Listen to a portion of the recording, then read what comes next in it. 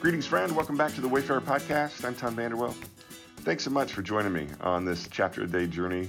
Again, today we're in Exodus 13. It was verse 18 that resonated with me. It says, "So God led the people by the roundabout way of the wilderness toward the Red Sea." Today's podcast is entitled Road Trip, and it was originally published as a blog post on June 2nd, 2020.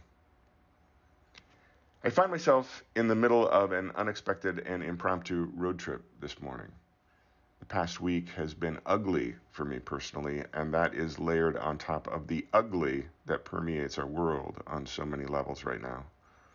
I am broken. I am humbled. There are so many moments in life's journey when things don't seem right with my world. And at different waypoints of the journey, I've experienced things not being right with my world of work, my world of relationships, my world of community, the world of my nation, the world of family, friends, faith, or finances. But usually when it happens, it's an acute ugly with just one part of my world. Right now, the ugly feels like it's permeating every one of my worlds. Now, even as I type that last sentence, I know it's not true. I am an Enneagram 4, remember.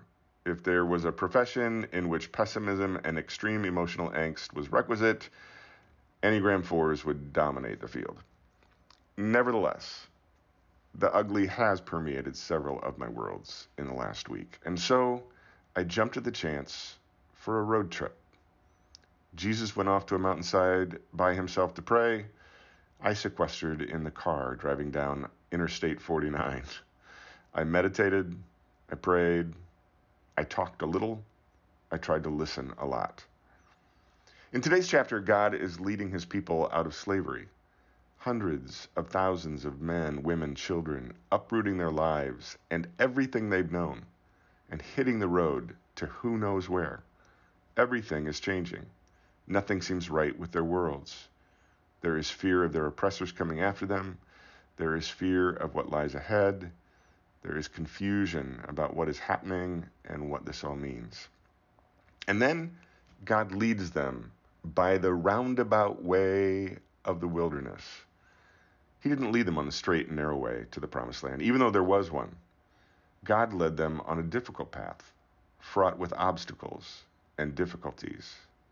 It's on the roundabout path through the wilderness that I am humbled and actually learn what faith means. It's on the roundabout path through the wilderness that I find that I can't do things on my own and that I need God and others. It's on the roundabout path through the wilderness that I learn to forget what lies behind and press on and persevere.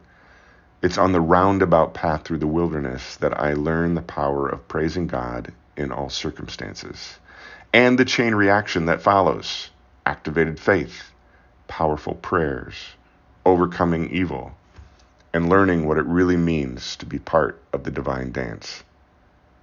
In the car yesterday, I found myself meditating on this. Quote, "Trust in the Lord with all your heart and lean not on your own understanding. In all your ways, acknowledge him, and he will make your path straight." End quote. That's Proverbs 3, verses 5 and 6. The straight path is found at the end of the roundabout way through the wilderness, because the straight path can only be found via trust, loss of self-reliance, and faith. Road trips are good for the soul in more ways than one. I hope that your soul is in a good place today, my friend. Have a good one. We'll see you back here tomorrow.